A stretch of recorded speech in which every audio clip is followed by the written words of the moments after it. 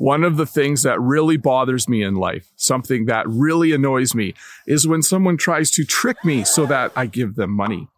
And what bothers me even more is when people try to trick you so that you give them money. So I thought the best thing to do is to make an English lesson about this topic.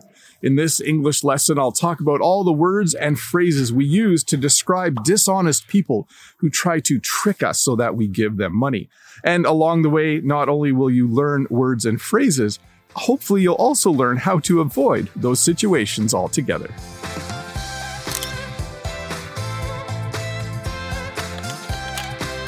The first situation I want to talk about is called a scam. A scam is when a person, called a scammer, tries to trick you into giving them money. They try to scam you. So a scam is when a scammer tries to scam you.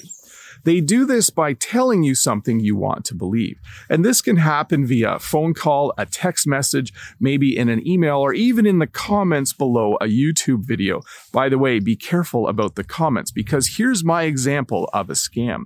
Sometimes below my videos, someone will pretend to be me, and they'll tell you something you want to believe. They'll tell you that you won something, and they'll give you a WhatsApp number or a Telegram contact that they want you to follow up with.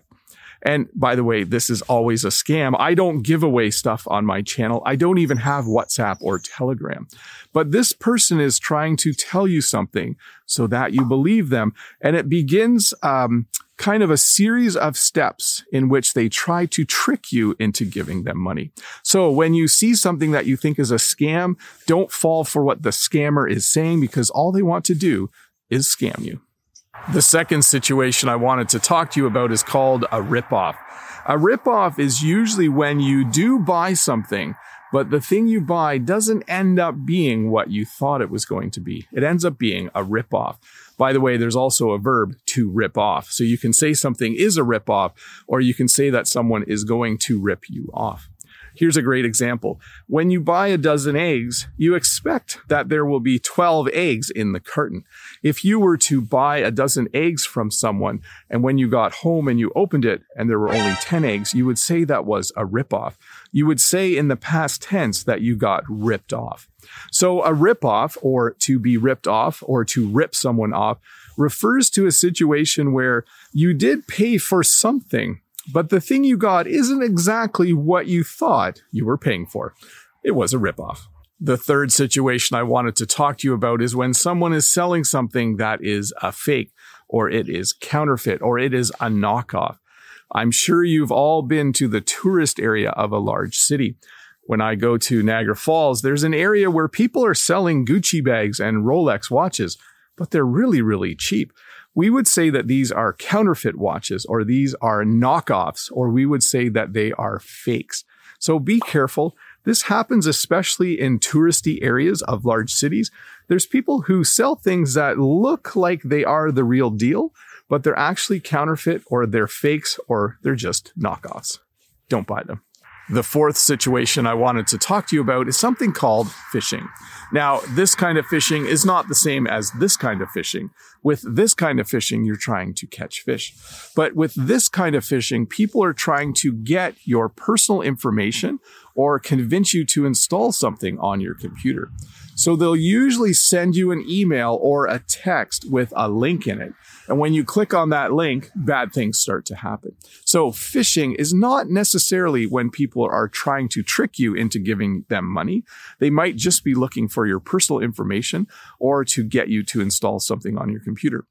The best way to avoid phishing is to never click on links in emails or in text messages. It's just a bad idea.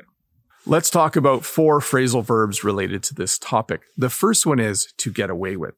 When you get away with something, it means you do something wrong or illegal and you don't get caught. The people who are trying to scam other people want to get away with it. They want to do something illegal and they don't want the police to catch them. The second phrasal verb is to fall for. When you fall for something, it means you believe something that isn't true. The scammers want you to fall for the thing they are telling you. They want you to believe what they are saying so that they can scam you. The third phrasal verb is the phrasal verb to prey on. Scammers usually prey on a certain segment of the population. When you prey on someone, it means you take advantage of them. It means you trick them to give you money and other things. Sometimes scammers will prey on older people because they know it's easier to convince older people to give them things.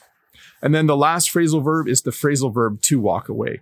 The best thing to do in all these situations is to simply walk away. The best way to avoid being scammed is to not get scammed at all by just walking away and doing something else. So you might be wondering why I made this video. Well, two reasons. Number one, I think it's important for you to know these English words and phrases so you can talk about scams.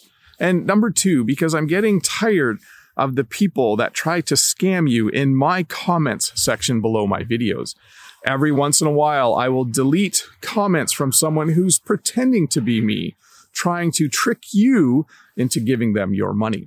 So if you ever see a comment below a video and it looks like me, but there's also a WhatsApp number, or the person pretending to be me is saying, contact me via Telegram because you've won something, it's not me. It's a scammer trying to trick you into giving them your money. So please don't fall for that. I try to delete them as quickly as possible, but every once in a while I miss one. And I do thank all of the viewers who send me a message when they see the scammers in my comments below. I do really appreciate that. Anyways, thank you so much for watching this English lesson about the words we use to talk about scams and all of those dishonest things. Remember, if this is your first time here, don't forget to click that red subscribe button, give me a thumbs up, leave a comment, and I hope you have a great week. Bye.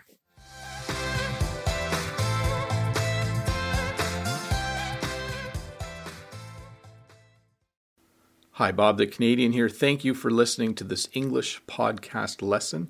If you would like to support me in the work that I do as an online English teacher, please visit patreon.com/BobTheCanadian.